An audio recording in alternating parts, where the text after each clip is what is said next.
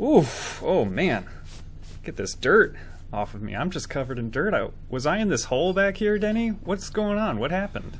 Well, unfortunately, after Dylan and I killed you, we realized we didn't know how to edit the podcast. It was a weird podcast where both of us were the talent, and we needed someone to do the legwork, so we thought, dig up just the legs, okay? Just the legs. Leave the top buried. We'll get the legs for the legwork.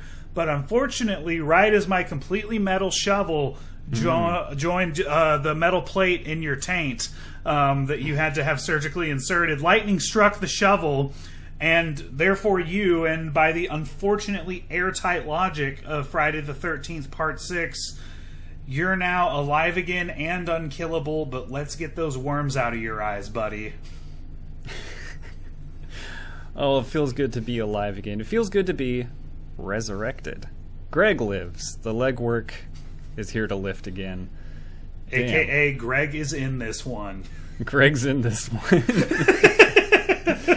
I like that we're sticking with like a canon for the show, and also it's like directly influenced by the Friday the 13th universe, so I'm a huge fan of that. Yeah, welcome back everybody to Movies for When, the podcast where sometimes one of the hosts dies and then comes back to life. But only in October. I want to thank you, Denny, for having Dylan on last week for the Friday the 13th episode. I was sad to miss it, but Dylan absolutely kicked ass. He was the perfect guest for that episode specifically, and I think he nailed it. And also massive props for the most devastating ambush trivia ever concocted. I still feel it. I can feel right where the knife is in my sternum. I could... Your microphone picked it up a little bit, but when your heart sank to your kneecaps, I could hear it like a little bit. You know? It was like I was walking around with a headband that said dead, you know? But the irony was lost on me. Oh my gosh. Well, you are a dead fuck. Alright, anyways, yeah, I'm back though. Hey man, speaking of people that this podcast loves, we're gonna have a new outro song today. Dylan had his contribution. It's now time for Don Denham to contribute a new outro song. It is a spooky themed song, and it is going to play at the end of this episode, or you can stream it on Spotify or wherever right now. It's really good. We asked Don if we could use it, and he said of course. But my gut tells me he specifically wrote it for us to use on the podcast. I think that's what happened. Absolutely, and it's Gone Again by Don Denham and the Cutoffs, yes. If you want to search it up on Spotify. I put it on my Halloween playlist, and it is not easy to get on my Halloween playlist, okay? It's not the kind of thing I add just every spooky song or every track on the Friday the 13th soundtrack to, okay? Mm-hmm. But Don Denham and the Cutoffs are on the official Undertaker, I Hardly Know Her playlist. Hell yeah. And I gotta say, good band name. Absolutely. I like it. Absolutely. I mean, if you're gifted a last name like Denham, you kind of got to do something with it. Wait, I just got that. Damn Wait, it. Really? Oh my god, I just got it. Oh, buddy. I'm not no. a smart man, Jenny. Greg work the brain work, Johnson. I'm the only one thinking over here. I have a master's degree. Okay, but not in puns, I guess. Clearly. You think you can learn wit from a textbook? I learned it from the streets. Oh, man. Well, I'm glad to educate you, Denny. Without further ado, let's start the podcast. Cheers. I'm going to close this over here. All right. Denny, while I was gone, I'm sure there was a lot of things that you were watching. You talked about some of them last week, but what else have you been watching since the favorite holiday of the year? Oh, man. I got some good spookies in. And some bad spookies. I'll start with a bad. Happy Death Day, the time loop horror. What's the opposite of a classic? Blunder? Feature. Yeah, man, I thought this movie fucking sucked. It was just really bad. I've never seen someone do so little with a time loop premise, and it was self-indulgent and self-congratulatory for the most basic competencies in ways that made me embarrassed for the people involved in the production. This movie sucked ass a lot. It's not funny, it's not scary, it's not interesting. Apparently, depending on who you are, this is a hot take. I've seen some people who really like Happy Death Day, and to you, I say, God bless you. You poor sick animals. Because this movie blows. Tell us how you really feel, man. Goodness gracious. All right, man. I started hating it more because people said I couldn't hate it. I'm guilty as charged here. Then I'm going to hate it more. That's a mentality I can respect, for sure. I have seen it, and I don't feel as strongly as you. I thought it was, like, decent fun. But, like, I'm not going to go out and call it good or anything, but it wasn't just, like, completely unwatchable. There is a good Your Movie Sucks video on it. It's very funny. I'm going to watch that. You got the same mindset, I'll say that. Like, this got under my skin, Greg. This is what makes me hate the movie so much. Keep Groundhog Day's name out your fucking mouth. How dare you make a meta reference to Groundhog Day? The godfather of the fucking genre. How dare you? In such a sloppy, incompetent, student film ass, Spirit Halloween looking villain effort. You weren't a fan of the babies. No, because babies aren't scary. They're weak. I could easily beat up a baby if it was trying to kill me. One time a 5-year-old did chase me around a yard with a knife for a long time. It was really scary. Like, you kick his ass or what? No. Well, it was also a beer bottle, too, that he was chasing me with. I was in high school, and I had a white kid afro at the time, and at the end of the ordeal, he said he did it because he hates clowns, and I legitimately feared dismemberment. Folks, Denny is now bald, if that's any indication on it. You won, Carson Willis. You won. The fear set in, folks. It's like, well, I don't want him to grow up and still be scared and have a bigger knife and chase me. He can run faster by now. Lest you be confused for a clown again. We cut your hair. What else did you watch? Is that all the bad out of the way, or you got more? Yeah, that's all the bad out of the way. Okay. I watched, on the night of Friday the 13th, I watched Friday the 13th Part 4, the final chapter. Nice. It is a fun one. We've covered it on this podcast. Check the archives. I think we probably did it in our first Friday the 13th episode. So, bada boom. Sounds like us, yeah.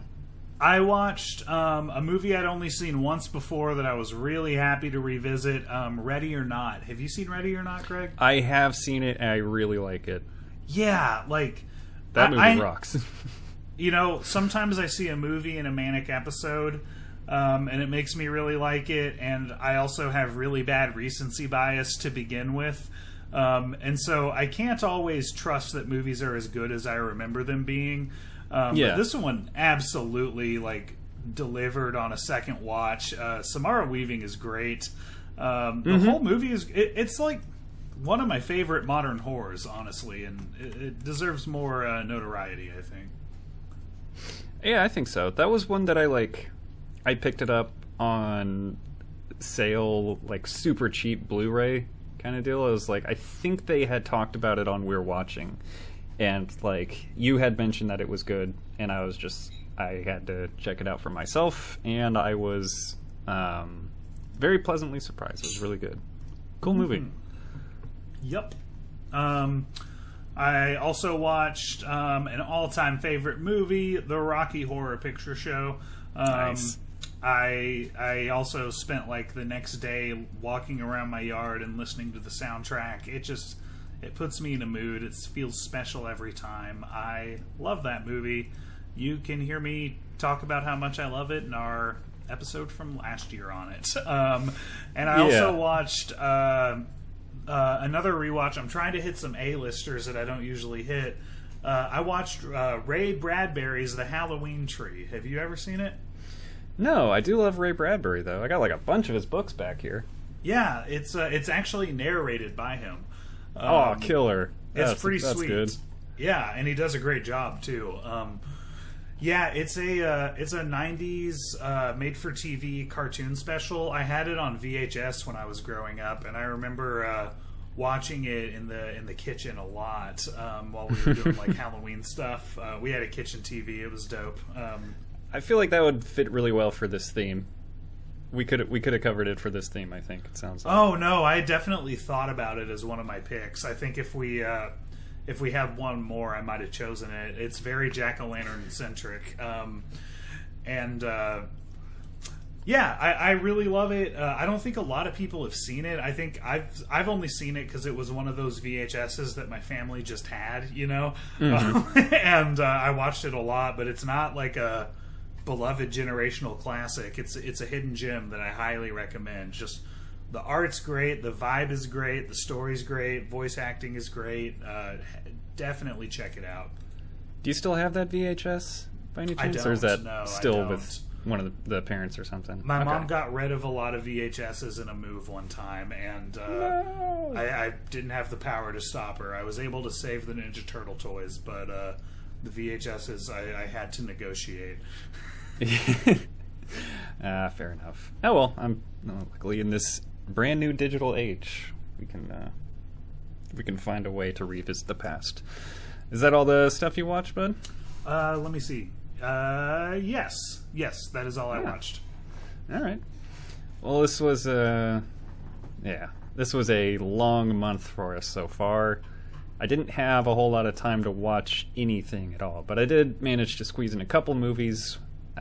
Like Denny, I stuck with horror movies only. This is spooky stuff, spooky season.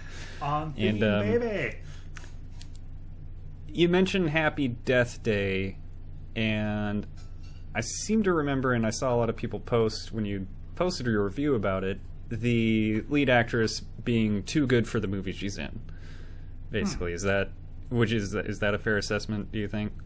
She was fine. I didn't have any issues with her performance. Okay. I watched a movie that made me feel the same way. It's the new Amazon Prime movie Totally Killer, starring Kiernan Shipka. Been on the fence about watching that one. It's a harmless little slasher comedy with like more of a time travel thing, not really a time looping thing. They do I don't know if it's going to piss you off. Like how you dying on the hill of the sanctity of the genre of time loop movies. You better believe I am. They do mention Back to the Future in this movie. It's kind of got fine. Yeah, that's fine. Back to the Future has its notable flaws. I like it for the concept of it more than the film itself. Okay. The film it represents, not the film that it is. Attaboy. It makes sense. It's a fun time. It's a spooky time. I can't imagine watching this movie in like any other time besides like mid-October is like the time to watch it for sure. So put it on this week. It's totally fine. And like I said, lead performance is stellar. She's great. She's the girl that plays the newer Sabrina the Teenage Witch. But I knew her from Mad Men when she was a child. That's totally killer. And the only other thing I had time to watched it the other night. I gotta say, another mid-horror movie. I was sad to say. We watched Bodies. Wasn't a huge fan of it. I think it was decent fun overall. I really liked the ending. But with like, it's only 90 minutes, but for the last 30 or so, I just found myself like super annoyed with pretty much every character. I kind of really lost any care about who lived or died or whatever was going on. I just kind of wanted it to end, but it was mercifully short. And like I said, the ending was satisfying. Glad I finally watched it on the late train over here. 2022, I think it was. It came out last year, yeah. Vanessa and I have been kicking the tires on rewatching it. We meant to do a double feature the night we watched Ready or Not, but we got started too late. I liked it a lot, but it's also like, both a love letter to and a deconstruction of the slasher genre, so I think I'm going to like that a little more than you. So, yeah, and I got to appreciate that more towards the end, but yeah, just sitting with these people for that long just wasn't super appealing to me. That's okay, though. Glad I watched it. Hey, speaking of horror movies from the last year or so, you ready to talk about a little film called Skinamarink, which I don't think we mentioned we were doing yet at all? Yes. Whoopsie daisy. We don't mention that it's starting. You just notice that your dad's gone and all the doors and windows disappeared. And the movie's on. Yeah, that's right. Skinamarink, folks. It's, like I said, a movie that came out last year, 2022. You can watch it on Hulu, and I believe it's also on Shudder. So, pretty easy to watch. It's easy to find if you've got a Hulu subscription. I think it might be on Amazon Prime too as well, but I didn't look because why would I? So, whatever. Alright, Denny, I'll hit you with the Critiker review of the week for Skinamarink. And this user gave it this is a very polarizing movie. There's a lot of positive and negative reviews. On the extreme ends of the spectrum, I found one of the negative ones. This person gave it a 12 out of 100 and simply said, shot entirely by the guy at the very end of the Blair Witch Project.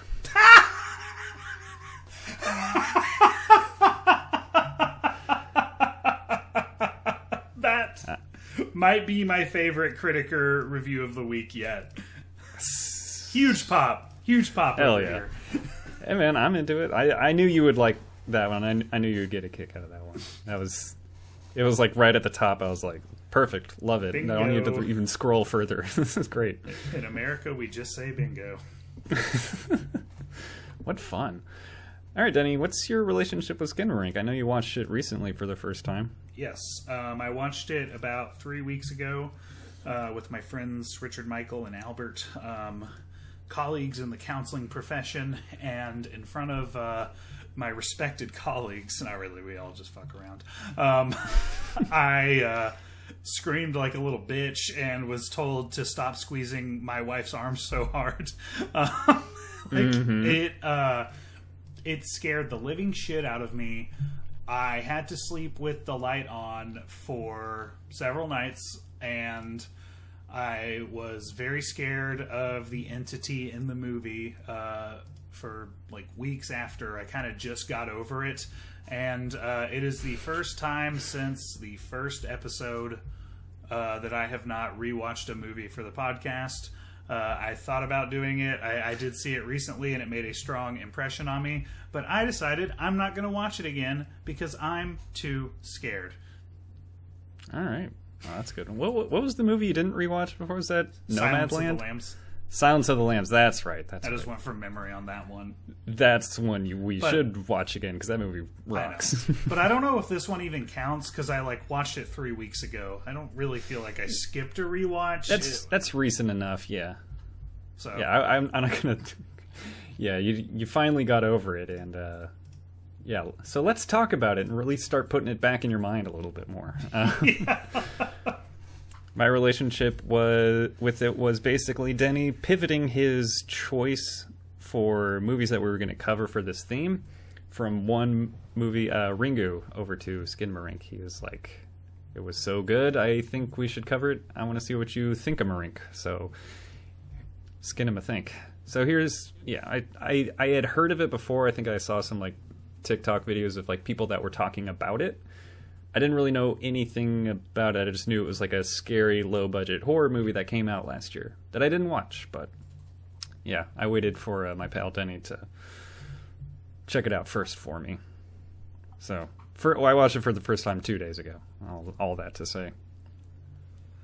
Yep. The host of the party where I watched it, I thanked them for ruining my life and showing me that movie.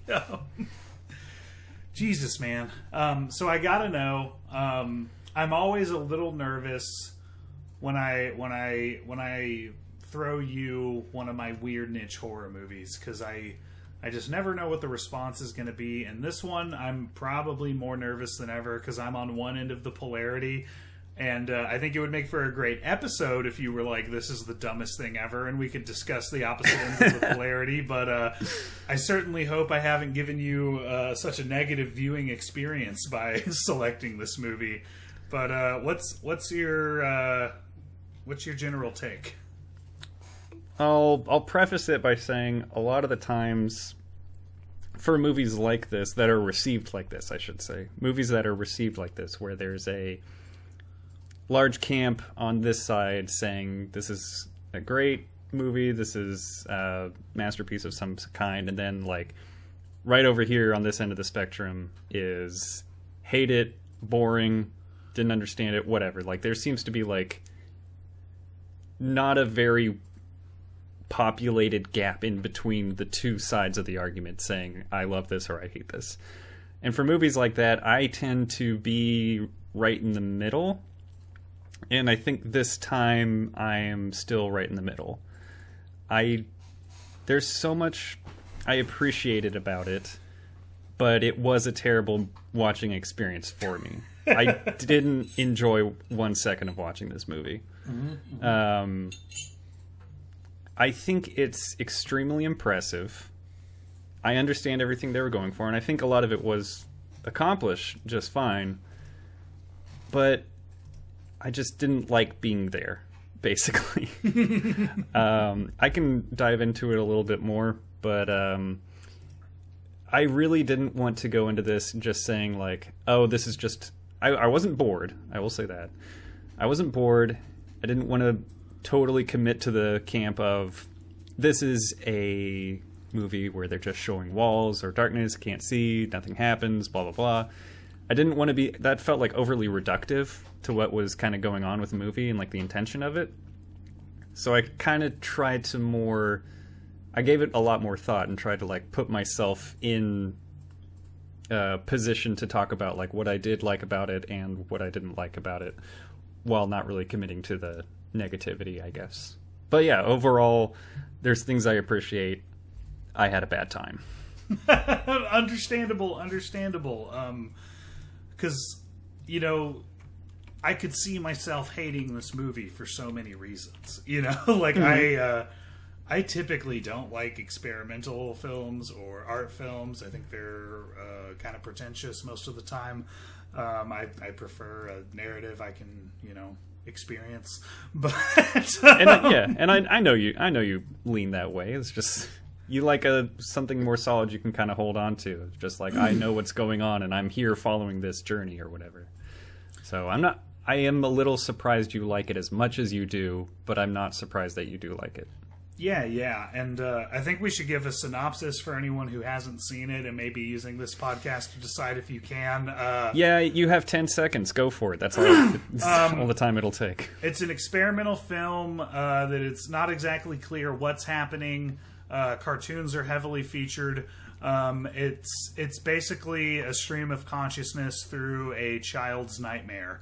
There's some theories about what that might be that I definitely plan on getting into. I don't know if Greg watched any Skinamarink explained videos, but the whole thing is very fuzzy and weird and, depending on who you are, extremely terrifying or extremely stupid and disengaging.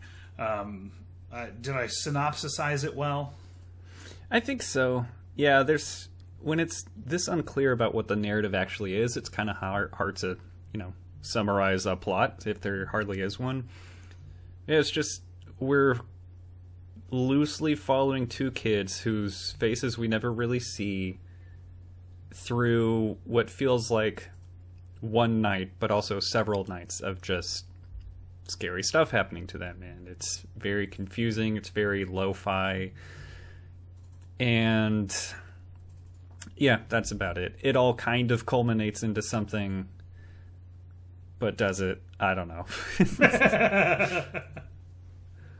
Yeah, hit me with, and I guess I do want to talk about, so are you kind of on the side of thinking that this is a kind of a portrayal of a child's nightmare, or where are you kind of landing on, like, specifically the dreams and nightmares angle or interpretation to this? Where are you kind of landing with that? So I have a theory that I think tracks the most and a theory that I prefer, and they're not the same theory. And I don't think they have to be. It's very open. A theory I really like, I believe it's I think it was Film Theory on YouTube. I don't care enough to check. Sorry, Film Theory, maybe. But that's just a misattribution. A film misattribution. Kevin is in a coma after he falls down the stairs. And he is in a hospital that they have put a TV playing cartoons in front of him. His mom kills herself in grief. His dad stops visiting, and that's why he disappears. And the only person who came to see him was his sister, who would sit and watch cartoons with him. And eventually even she stops coming. Finally, you see a face leaning over him. That is a person pulling his life support after 2 years of a torturous existence and a family falling apart. There's a lot of well-cited evidence for that I think makes a lot of sense, and I don't like to think of the film that way. Because I wouldn't either. Because I think it is much scarier if this is an evil entity, poltergeist, what have you, torturing innocent children for its own pleasure.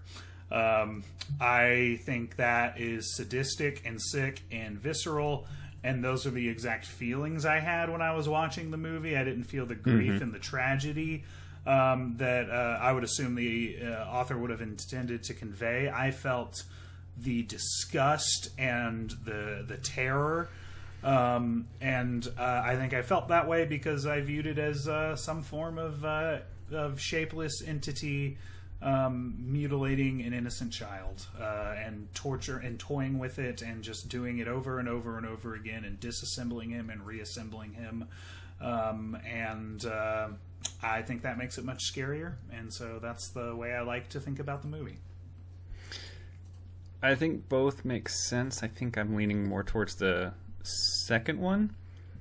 But like the first one you're talking about, like the idea of Kevin being in a coma the whole time after falling down the stairs, that was something I had kind of forgotten about that they did, where he falls down the stairs and it's brought up to the parents by the sister, and it's not really like brought up again necessarily. It was just like that's when stuff starts changing. Yeah. And it's like, oh, no, sorry. The dad is on the phone with his wife. That's how they talk about the the fall down the stairs. So, but even that, I think it's scarier to think that it was the entity making him sleepwalk and leading him into danger, than it is to think of him going in the coma. I do think it, it could definitely track, but that doesn't sit right with me. Yeah, the house was spooky before the fall, so maybe That's there was true. something at work. That's true. This family hates lights. I don't know what to tell you. Yeah, a kind of coma dream, I guess, kind of makes sense. And then what you said about Zach Lucia Paul's comment, I didn't have dreams like this. When I was a kid and I had a nightmare, it was everything that was like making me scared in the dream was right in front of me, basically. Like, I saw Jurassic Park way too early, so I would have dreams that very visible dinosaurs were chasing me, or like monsters that I saw in movies, or whatever. I could see these things in my dreams, and it got to the point where I would, like, in the dream, I got to the point where I could just, like, stop myself and say, this is a nightmare and I don't want to be in it anymore, and I could wake myself up. And that was good for the dreaming part, but it did, like, I was awake in the night and I'm in the dark now and I'm staring. This movie feels like after I woke up from a nightmare and I'm staring at my closet looking for the thing I just had a dream about inside the closet door. That's my exact experience with it. I would say I dreamed like you, except for the learning how to get yourself out of it part. But no, this reminds me of, like, not being able to sleep. The whole room feels fuzzy. I can faintly hear sounds. It sounds vaguely scary. And something just doesn't look right in the closet. Like, it's exactly what you're saying. Yeah. And then you're like, oh, it's just like a white shirt on a hanger. That's not a ghost or whatever. It's just... Yeah. But when it's dark enough that, like... That's what I like about the presentation of this movie. That kind of added granular effect in the dark is kind of what you see when you're trying to see in the dark. Like, your eyes are, like, wide open and you're like, there's not a lot I can see with, but I can make out some sort of pattern or object in the darkness. But there is that kind of, on the peripheral, that kind of grainy weirdness that doesn't exist when all the lights are on, basically. So I do want to praise the presentation of this movie. I feel like it accomplishes an atmosphere that is very terrifying and, like, comes from a place, or it comes from, like, a visual experience that I think you and I have both had. Yeah, it made me feel like I was 5 years old again. Scared in my race car bed. Like, wishing I go home to a big bed with my wife. It made me feel like a little boy, scared. I was a very scared child. I'm a very openly a very scared adult, as you can tell from this episode. I identified with Chucky Finster on Rugrats. I was always the kid being like, that's not such a good idea, guys. No, we're going to get in trouble. Please stop. So it was basically if everything that my anxious childhood self ever imagined, it would be like if I woke up from the nightmare and it was definitely real in reality. Like, it scared the fuck out of me. Yeah, this movie, on Google said the budget was $15,000. This movie should look a lot worse than it does. I know people are like, what are you talking about? It looks fucking terrible. Can't see anything. But I feel like there is a lot of intentional effect that took a lot of actual work, and especially with the audio. That $15,000, like... I can't imagine how this got done with that. So I'm impressed by the low budget success of this movie. This feels like a return to a kind of genre that you haven't seen in a long time. You know what I mean? Like, I feel like I haven't seen a movie like this in years, when you could make like a low budget, super low budget horror movie where the terror comes from an idea more than like some big spooky scary monster that you have to put a lot of money into either animating or like dressing up or whatever. Scaring somebody with an idea, I think, is a lot more effective than, whatever, making Annabelle have smoke coming out of its mouth or whatever. I haven't seen those movies. I don't know what the fuck's going on. Her mouth was so smoky. I couldn't watch. I had to look away from all the smoke in her mouth. The Nun having spooky makeup costs a lot more money than like a white face and shrouded by darkness. I don't know. Yeah, but like, to your point, a way that this movie was described to me at the watch party I was at was like if David Lynch directed Poltergeist. And I thought that was a very apt description. And your point really made me think of what I was kind of rooting for to win our Halloween night poll, Poltergeist. I'm going to watch that soon anyways, I think. I'm just craving it. That's a movie that is scary because of the concept. Even you get to see some of the monsters and it gets a little less scary. But like what's really scary is the invisible threat. I don't know. Have you seen Poltergeist? Yeah, it's been like 10 or 15 years or something. I have seen it before, yeah. Yeah, I was really scared of it when I was a kid, but I got less scared when I started seeing the monsters. I was like, oh, whew, that could have been anything, but it was just a like skeleton in the mud. Whew, okay, that's not so bad. They moved the graves. They didn't move the bodies. Yeah, it's Spoilergeist. Sorry. It's I think this movie is kind of like if Poltergeist were scary by today's standards, kind of a similar thing. Yeah, I could have used that little old lady. I can't remember her name. Oh, I have exorcised the demons. This house is clean. She would have done great here. That's all I'm saying. Yeah. One of my notes here just says, spooky toilet, disappear. I like that part. I thought that was very funny. There's theories about that.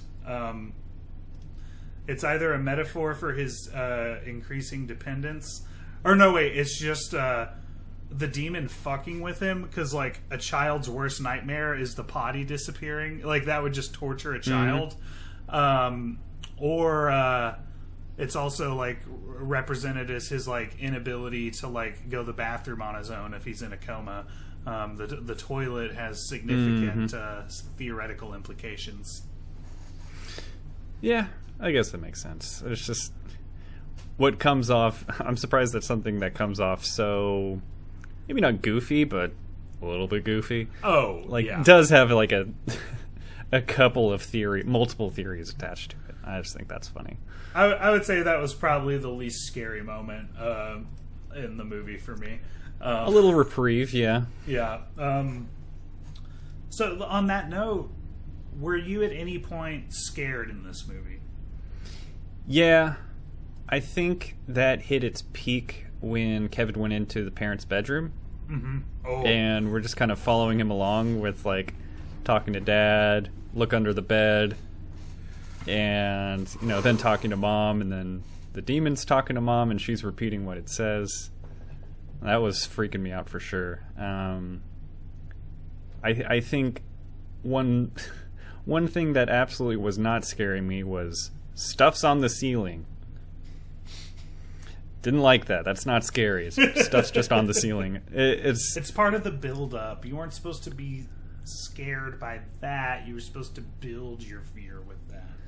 I guess. But I think I was frustrated when it was like the chair's on the ceiling, but it took me a few seconds to like adjust my eyes because, oh, that is a chair on the ceiling. Okay. And I wanted to reference Poltergeist specifically because one of the scariest moments in that, a scary part as part of the build-up, was when like we turn around and all the chairs are like on top of the table and like stacked and organized. Mm-hmm. That part freaked me out. That was like a genuine scare for me. I liked that one a lot, but like this one was like reminded me of that, but I couldn't fucking see it. So, and I will say I did watch this movie the way you told me to. Thank you. I had these headphones that I'm using. They have like simulated surround sound. They're nice, I can tell. nice gaming headphones with surround sound and all that. I had all the lights off and everything. Wasn't even taking notes. I turned off like my other screen basically. Like I was dialed in. I was not like watching this in the daylight or anything. So I saw it as well as I could. I'll say that. Sweet, because my first reaction when I saw that some people hated this movie, my first explanation of that was they must have like watched it in the afternoon, because I could see this not working for me in the afternoon at all. But that theory was disproven. I talked to some people and verified that they watched it like in the dark with really good audio and everything, and they fucking hated it. So that doesn't check out. But that was my initial what am I looking for? Explanation of why this is so polarizing. Yeah, and I think that makes sense. I think a lot of people, I don't know if there are people that watching it that way would have changed their minds, but maybe for some people it would have like slightly improved their appreciation for it. Mm-hmm. I think that helped me at least improve my appreciation for it, because I haven't sounded all that negative yet, but I did absolutely not enjoy watching this movie at all. Yeah. I was having a really bad time. You didn't tell me anything about it, and I'm glad for that, by the way. I didn't look up anything about it. I think the plot summary was just like, kids wake up and the doors and the windows disappeared. I'm like, oh, okay. I didn't know what kind of movie it was, what kind of scares what kind of horror movie it was. I knew the budget and like a little bit of the plot basically, and like someone had mentioned there were cartoons. So I was like on edge, like, okay, like are we just building into some jump scares?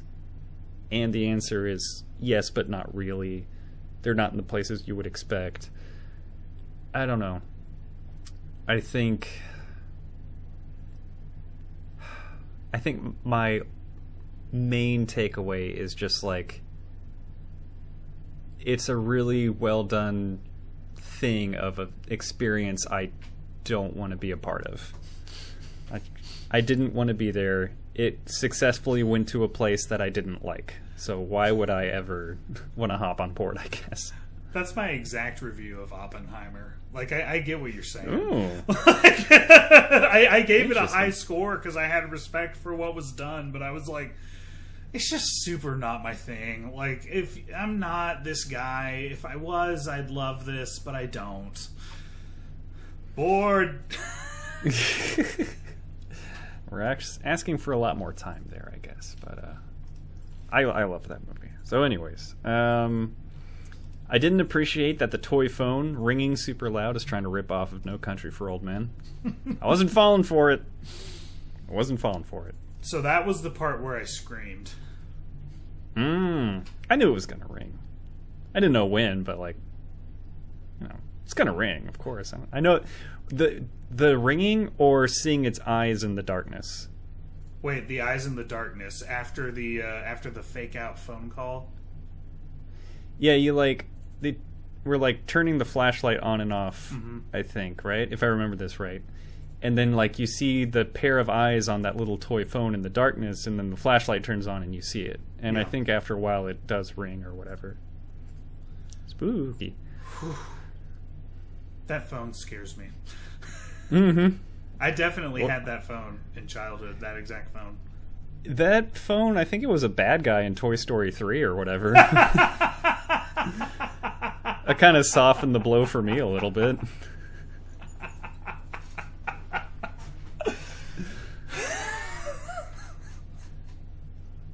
Oh, yeah, I think it had an Italian accent, too. I think that's why you're so afraid of it, because Denny hates Italians. What? I love their Alfredo sauce. Oh, okay. Easy there, racist. All right, so... That's what I get at Italian restaurants. What else you got? Hit me with another note, Denny. What else you got? Why is the movie called Skinamarink, Greg? What say you? I assume that's the demon's name, because the movie ends with the demon telling Kevin sleep, and we ask it, what's your name? And we don't get an answer, and then the movie just ends. So I thought that was just the name of the demon or whatever the force is that's terrorizing this kid. That is also the conclusion I came to, and the conclusion that I really like. That super duper works for me. There's something inherently scary about that to me. The coma theory explains it with, it is the artist's intent in this whole movie to show how terrifying innocent childhood things can be. Like that we dress up childhood like it's something magical, but really there's tragedy everywhere. And that's why you would call it Skinnamarink-a-dink-a-dink, Skinnamarink-a-doo, I love you. And it's about a boy dying while his family falls apart. Mm-hmm. I think kind of like a toy phone scaring the fuck out of you. Like that kind of contrast. Yeah. It presents itself more than a few times. Yeah. But I like to think of it as the entity's name. I really do. That works. That scares me. It just made the most sense to me, and I think it could work both ways, honestly. Mm-hmm. The entity itself, it kind of reminded me of the scene in The Vivitch, mm-hmm. where Black Phillip is talking to Anya Taylor-Joy, mm-hmm. and it doesn't sound like we're listening to what she's hearing. It sounds like Black Phillip is like in her head. Yeah. Just like putting the words in her mind. That's mm-hmm. what even though it is more muffled and maybe sounds like it's coming from somewhere, it feels like it's being spoken into minds rather than like out loud. Mm-hmm. If that makes any sense. No, absolutely. And I when I watched this, the surround sound speaker was right behind my head, so it was like having this movie whispered in my ear. It was so scary. It was like the entity spoke it into my mind directly. Well, that's just got to be terrifying too. Yeah. It's just what did you think of the jump scares in this movie? I know there weren't like a lot, but I am very anti jump scare. I just think it's a lot of movies do them a lot worse or a lot more annoyingly. Yes. But I think there's good ways and bad ways to do them. I think this movie did them fine, but it's still like the very concept of them just like irks me. I don't like them at all. So do you kind of feel the same way or what? Well, so I have a rule about jump scares of what I'll let you get away with. If you jump scare me with a sound that the characters hear, then I'll let that be scary. If you do it with a soundtrack, like if that's the jump scare, fuck you. But if the characters can hear the sound that it makes for the audience, I'll because it scared the characters. We're supposed to see ourselves through the characters. That was a good way of conveying their fear. You see the standard. This movie definitely doesn't follow that. So I'll say this: the two jump scares that stand out to me. One is Kaylee. Is it, what's the older sister's name? I think it's Kaylee. Kevin and Kaylee. Kaylee didn't listen, so I took away her mouth.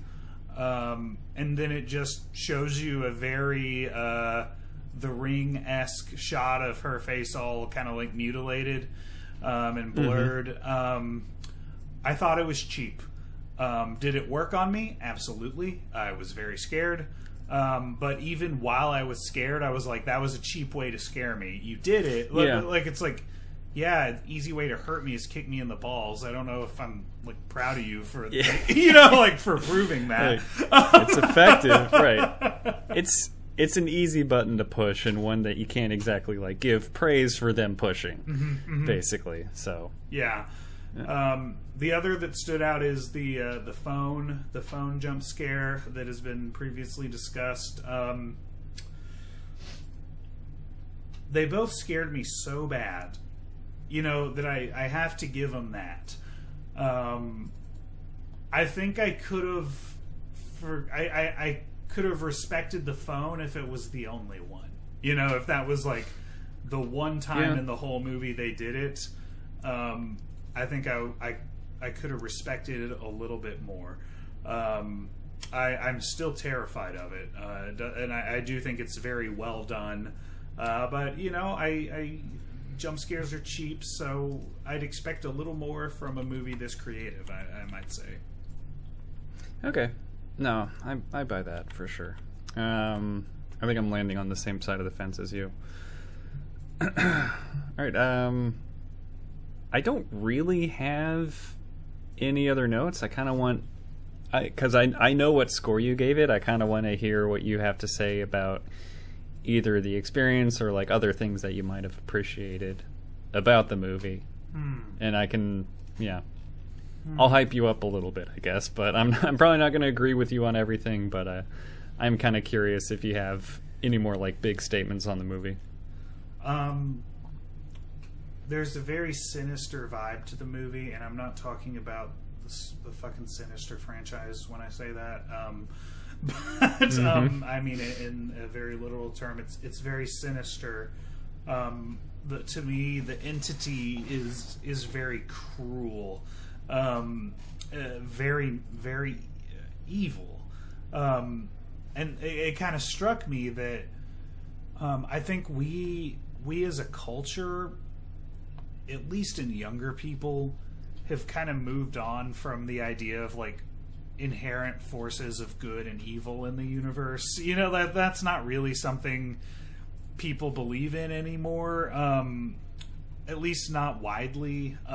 You know, like Lord of the Rings wouldn't be written today. No one would relate to like Frodo having to fight for the concept of good. You know, like that's not something the Zoomers get. You know, right. And like evil being something you can beat. It's the narrative that seems to be more well received or like explored more often, at least in cinema, is like this idea of like a duality of just like, yeah, they're good, but there's also like a dark side to everyone. Basically, it's less good versus bad. It's overcoming your own bad to achieve some sort of good, that kind of thing. Yeah, and that's kind of the trend, I guess, I've noticed. So I think you're right about that. Yeah. So it's like interesting to me that a movie would be in modern times about a force of evil.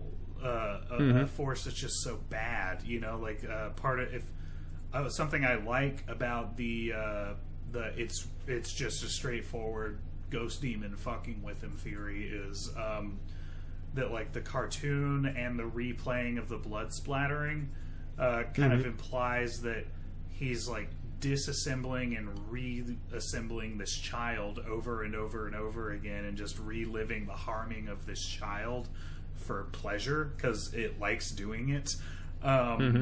It's so fucking dark and evil and sinister, and that's such not a reflection of modern cultural fears, and maybe that lends credence to the coma theory. But for me, it was interesting that you could scare me with something that I don't really believe in. You know, like I don't believe in evil demons. I don't believe in ghosts. That's what we should do. Holy shit, how have we not talked about this? Oh. I should have led with this. I'm sorry. I forgive you? I'm going to ask you the question that I asked immediately after this movie was over before I was willing to discuss it with anyone because I needed to know where they stood. Greg. Okay. Do you believe in ghosts?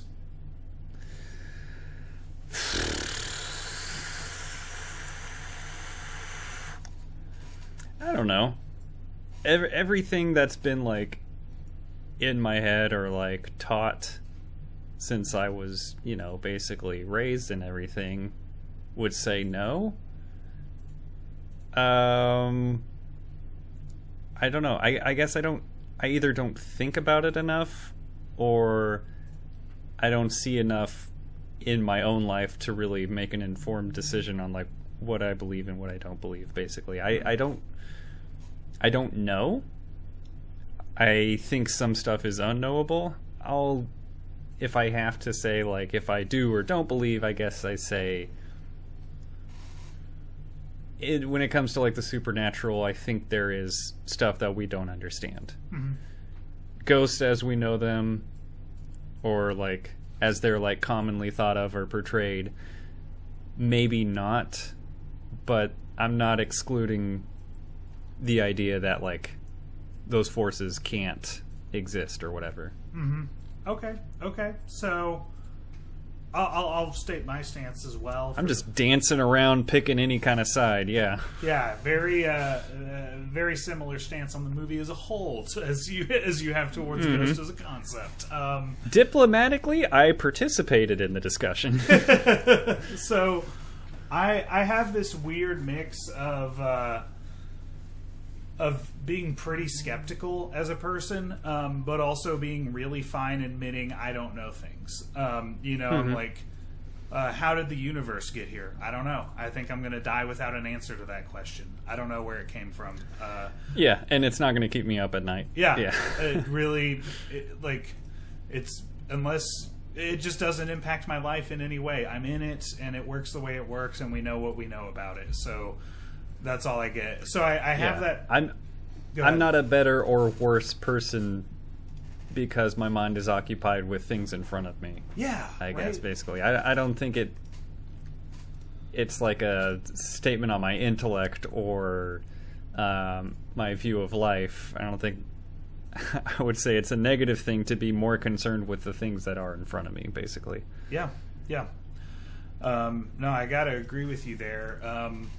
But I also, like, I've quite frankly in my life been very burnt by spirituality, and I really need a lot of evidence to say I believe in something, right?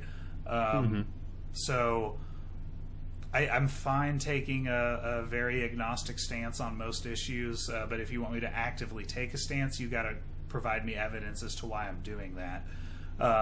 So I would describe myself as ghost curious. I have a real wild hair in me that just wants ghosts to be real because that sounds cool. I'm like, I would love it if there was that element of mysticism in the universe. I would love it if I could believe we were interacting with something supernatural every now and again. That sounds like really cool and also potentially scary. And I just don't see a lot of evidence that that's the case. But I'm very open to evidence that that's the case. I'm very open to that. And I know people I respect that I don't think are irrational people or attention-seeking people that will tell you they've had encounters with ghosts. And so I don't want to say that they're idiots, right? I respect those people. They're not unreliable, so I don't know, man. But I'm just interested in how, because I think the reason The Exorcist scared boomers so bad is because they believed Catholicism is real. They very much believed like a demon could possess their child and a priest would have to come fight it. That was something that most boomers believed. And so The Exorcist was terrifying to them on a level that, the Wolfman wasn't, because they didn't actually think that could ever happen. And so I just wonder how much your belief that something like this could happen to you, like you could just hear the voice of the entity while you're falling asleep at night and it would start talking to you. How does that impact your view of this movie as something scary? What do you mean, like hearing the voice? Repeat the question, I guess. How do you mean that? To me, I'm like, the movie is scarier if you think you could be contacted by a demon in a similar way to this movie, right? Like, in the same way that The Exorcist is scarier if you believe demons possess children and priests have to fight them. Yeah. I guess so. Yeah, if it's something you just absolutely are out on, like if you're somebody that grew up zero influence on this sort of subject matter, I could see this being like boring, basically. But if it's something that like you grew up having an ingrained fear of, then maybe you're more willing to buy into the idea that there could be not an Evil Dead or Exorcist kind of demon, but one that like you never really see, and that's exclusively there to inflict torment on you. Yeah. I don't think the movie's specifically trying to play on that sort of mindset, or the mindset of somebody with that upbringing, but I think it is more effective for those that are part of that kind of upbringing, I guess. Sure. Fuck. I definitely am scared of this. Like, I'm just like, do I think this could happen? No, absolutely not. Like, but I can't calm myself down from the fear of the possibility. You know, like, what if I was just up against something I didn't fucking understand and it just wanted to torture me? Yeah, I think it's something that you and I have probably like thought of or thought about at some point, but like a movie putting it on the screen and putting like a voice to a fear that you didn't realize maybe like was put in your head at some point is working on you a lot better than you thought it would. Yes, I think that's a great way of putting it. Yeah, I was having trouble finding the words. Yeah, that's why I'm here, buddy. Thanks. I've got my flashlight on, I got my little camera, and I'm looking around for the words to put in your mouth. Put the words in your mouth. All right, Denny. How else you feeling? How are you feeling? I'm good. I'm chilling, man. I'm chilling. How are you feeling? I'm good. You seem tense. You seem tense. I'm confident. You're getting scared all over again. I'm okay. So I'm getting really scared over here, to be honest. Yeah, It's I like don't when know we how talked to- about Hereditary, and I got too scared, so I ended the episode. It's partially my fault because it kept going in your ears, and you're not happy about Why that. did you just do that? I told you I was already scared. I'm just giving an example, buddy. I'm just saying what happened. I'm not the big scaredy cat. Deep breaths, buddy. Deep breaths. Sorry, Danny. All right. Any final notes on Skinamarink? Gooding? I'm a therapist, not a scaredopist. I'm a big brave dog. Final notes on Skinamarink. Final question. What did you think of the use of the cartoons? I don't care. I don't know.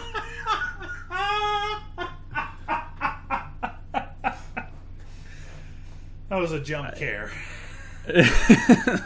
You got me. I don't know.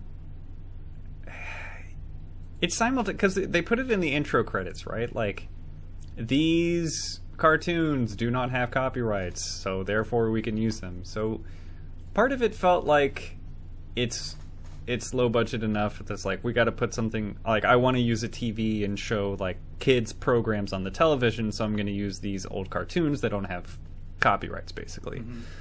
It felt like that kind of stuck in my head, like that we just didn't have another option of what to show. But that part where like we kept looping the, like, I think it was like a rabbit or something that like does the magic trick where he like shrinks himself, and then like disappears, and that part keeps looping, and that's the only part where like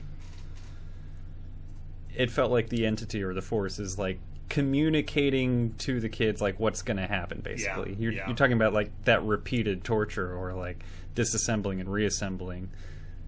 That felt kind of like a foreshadowing in that scene. But other than that, it just, I don't know, that kind of stuff isn't like,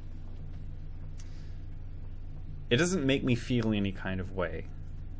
I'm not creeped out by it. I'm not like nostalgic. I'm not comforted by it. It's just kind of like on and just kind of there, which is what it started to feel like in the movie, where it was just like, are the kids even watching this? Do they care that it's on? Do they even know what's happening? Because it's just like, to me, it generated nothing for me, and it seemed like it generated nothing for the characters, and that's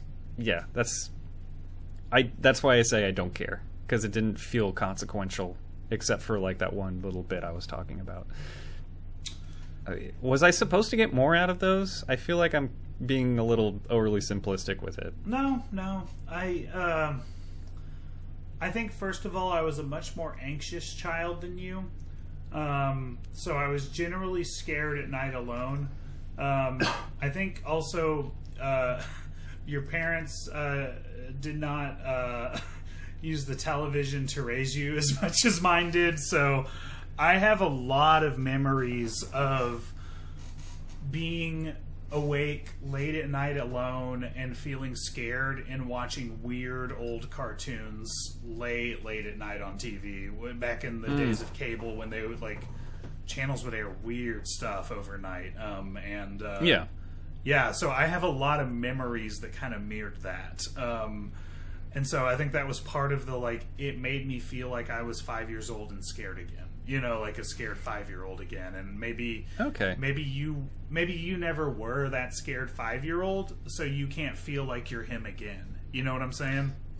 Yeah, I think so. That does make a lot of sense. I would watch like we had VHSs of older cartoons, like really old, like Disney cartoons, and like I think at the beginning of the movie they're playing some Babar movies on there. Like we had some Babar movies. Like, so it's stuff that I watched, but I didn't have like a TV in my room or anything, so it was just like the lights are out, go to sleep. Like I didn't have anything to watch or anything. It was just like, okay, time to go to sleep, I guess. So wasn't a part of it for me. Maybe that's why I'm kind of landing on the side of not really feeling any kind of way about it. TVs were everywhere for me. I said earlier in this episode I would watch the Halloween Tree on the kitchen TV. As I heard it, I was like, when's the last time I heard of a kitchen TV? I was about to say, like, kitchen TV? I didn't realize you guys were fucking billionaires. Okay. But that's actually, honestly, one of the things I love about my childhood. In 2 weeks, I'm getting a Raised by TV tattoo. Oh, yes. I have nice. Killer. Some of my happiest, most wonderful memories of a childhood that ended up making a lot of therapists a lot of money were watching TV. Those were some of the best parts. But TV could also be turned against me because it was really easy to scare me. And we're doing it again in the year 2023. I'm so fucking scared right now. I mean, it's fucking ruined. I just got over this movie. I won't remind you about the old cartoons or anything anymore. I promise you. I will not try to scare you. Ooh. Maybe. What else you got, Danny? Is that kind of your last major thing? I feel like the cartoons were a major thing. Yeah, like I don't know. The cartoons just kind of like sedated me into the mood of the movie, and I just know they bothered a lot of people and took people out of it, but it didn't for me.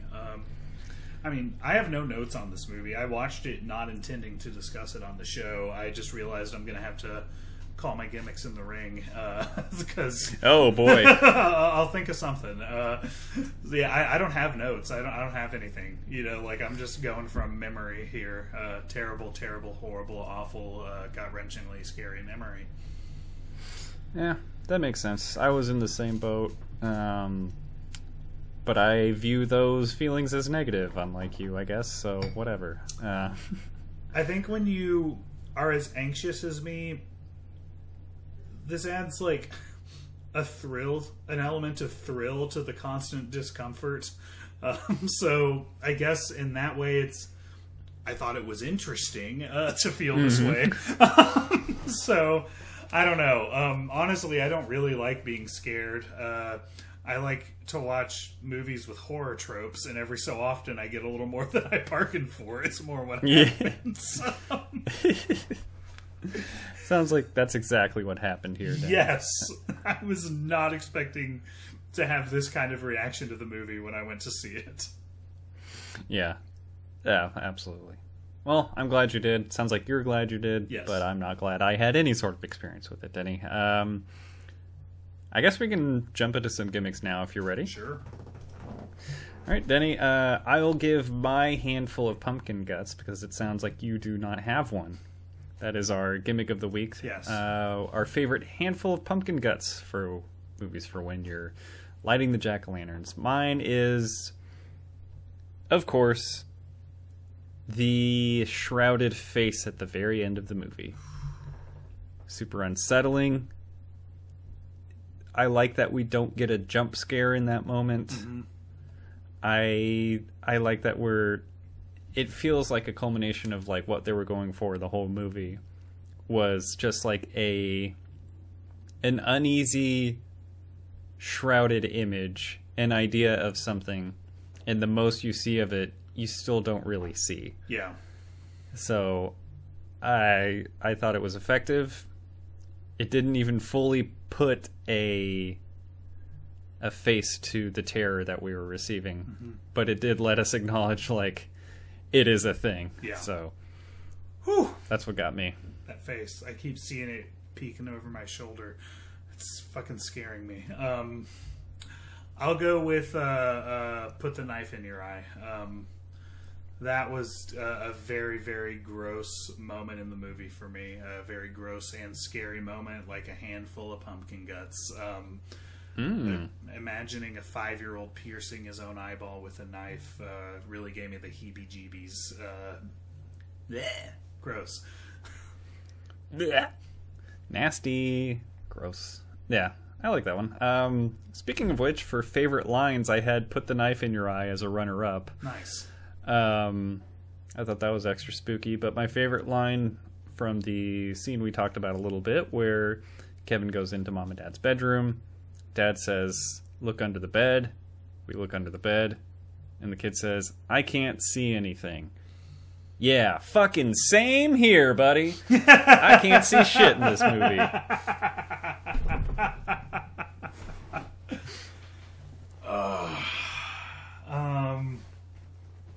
Not a lot of lines to work with, so Yeah. I'm not sure if you even have one in mind. Oh, I was thinking I got one. I'll go with a line that really was very unsettling to me. It's after Kevin thinks he is on the phone with 911. He thinks he finally got the phone to work and someone's going to come help him. The entity reveals that it was just the entity fucking with him. He wasn't talking to anyone. It was just a toy phone. And a line that just haunts my dreams is when Kevin goes, "How'd you do that?" And the entity says, "I can do anything." It just really fucked with me because it was that moment when I realized how truly powerless Kevin was. That he was not going to get out of this. That the only hope had just been snuffed out. And like he was a mouse in the hands of a tiger, and any thought he had at living was just being toyed with. You know, like this whole movie was just him being toyed with. There was never a way out. Oh man, that feeling of helplessness, not a feeling I was unfamiliar with in childhood. Oh man, I don't like this. Let's end the show. I'm gonna go eat something. Let's end it with the final gimmick, Denny. What did you rate it on Criticker? What is your score for the film? I gave it a 50 out of 50, a perfect score. My justification in this was it is a horror movie, and how could I not give a horror movie that scared me this badly a perfect score? Because whatever it did better than pretty much any other horror movie has ever done it. Yeah, I know you grade by genre, so I was going to ask what genre you put this one Horror, in. So horror. just general horror. Yeah. This is a movie that scared the bejesus out of you. And Yeah. it was trying to. So Yep. good job. This scared me way more than Hereditary, and that's the only movie that, like, truly fucked with me in my adult life. Mm-hmm. God, that movie's so cool. Yeah. I want to watch it again. Yeah, this... Like I said, I found myself kind of in the middle. Not really landing in either of the two camps of loving it or hating it. I am glad I appreciate a lot about this movie, and I'm glad it exists, but I'm not glad that I watched it. So, as I'm in the middle, I'm giving it a dead mid score of 20 out of 40. I'm exactly in the middle on it. And I feel like that's fair-ish for how I felt. I mean, a lot of people... I saw a lot of dark red on Criticker and a lot of, high scores and low scores. I really tried to push myself to give, like, a critical eye and at least try to praise the movie for what it did, but, like, enjoying the movie is part of my score, basically. I didn't enjoy that's very fair. a second of it. I think people come to us for our reasonable takes, Greg. That and our current events discourse, but also our reasonable takes. And you've provided yet another reasonable one. We didn't do any current events this episode. Damn it. It's because we did a movie that's less than 20 years old. Finally. It's like... We've covered the first 3 Halloween movies on this podcast. Like, we put aside other movies from more recent so we could talk about Demons from 85. I gotta say, man, this has been a shitty October for me. Just buddy. everything that's going on notwithstanding, it's just like my movie watching specifically has been a bunch of movies that I've given like low 20s scores to, and then like theater camp, and that's about it. Since we started this theme, the only non-horror movies I've watched are Wild at Heart and Theater Camp, and hey, I had a really good time with both of those movies. So Nice. Whatever. Everything else has been kind of on the low side of things. So We're maybe we'll turn it around next week. We're having a bit of a rough October here in the Taylor house too. Like it's a difficult season, and I think we got to watch good movies to cheer us up. That's like at least the movies are good, right? And if you're having a harder spooky season, I say you fucking rally with us here at Movies for Win, because it's not over yet. It's not over yet. The Great Pumpkin might come. Oh, bad example. Mm-hmm. Come on, let's make it our spooky season, huh? That's right. Huh, how about it, guys? Evil dies tonight. Evil dies tonight. Evil dies tonight. Did I ruin it I'm glad again? we covered the... Yeah, we're not doing that shit again. I'm glad we covered the first 3 Halloween movies instead of the last 3, because I think I would have not made it through Halloween. The holiday. No, God, we those sucked. we haven't done that because we love ourselves, Greg. We love ourselves. We do love ourselves. Yeah, I'll probably watch like a known favorite, something to kind of lift my spirits a little bit. But next week we do have to watch a movie to close out the holiday spooky season. Oh wait, we just finished a theme too. We got to do. Oh, we did finish. What's a the theme. best movie for when you're lighting jack-o'-lanterns? The best movie for when you're lighting jack-o'-lanterns.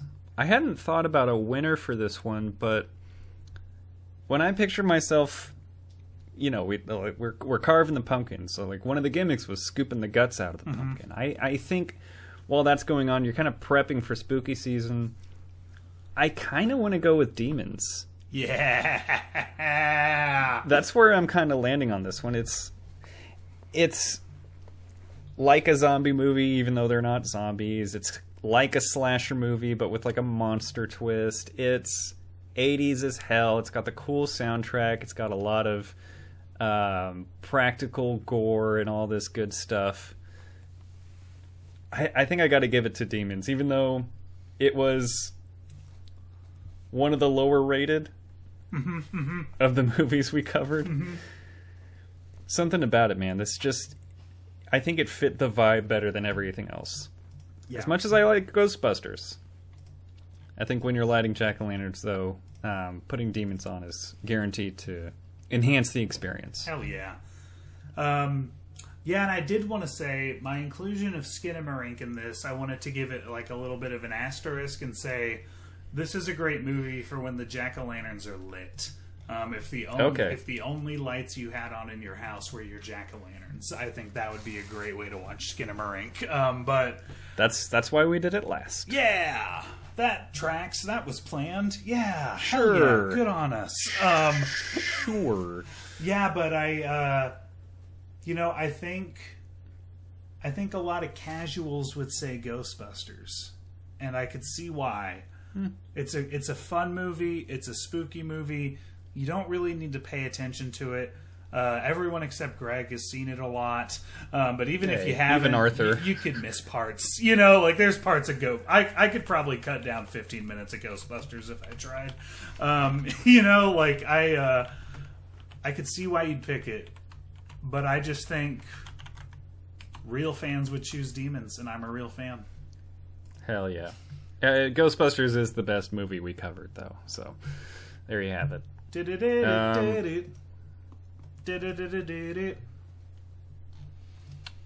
Oh, that's the theme song. All right, so Did you really not get that? no, I did. Oh, okay. All right, so our poll winner next week. We're done with this theme. We've lit all our jack-o'-lanterns. There's one thing left to do, and it's to actually celebrate Halloween, the reason for the spooky season. So movies for when it's Halloween 3. This is our third Halloween episode. How about that, folks? The winner of our poll is going to be, or it already is, The House of the Devil. Woo! I'm really excited for this. I commented that I was low key hoping it would pull off the Dark Horse win, and I thought it had no chance of doing that up against giants like The Shining and The Exorcist.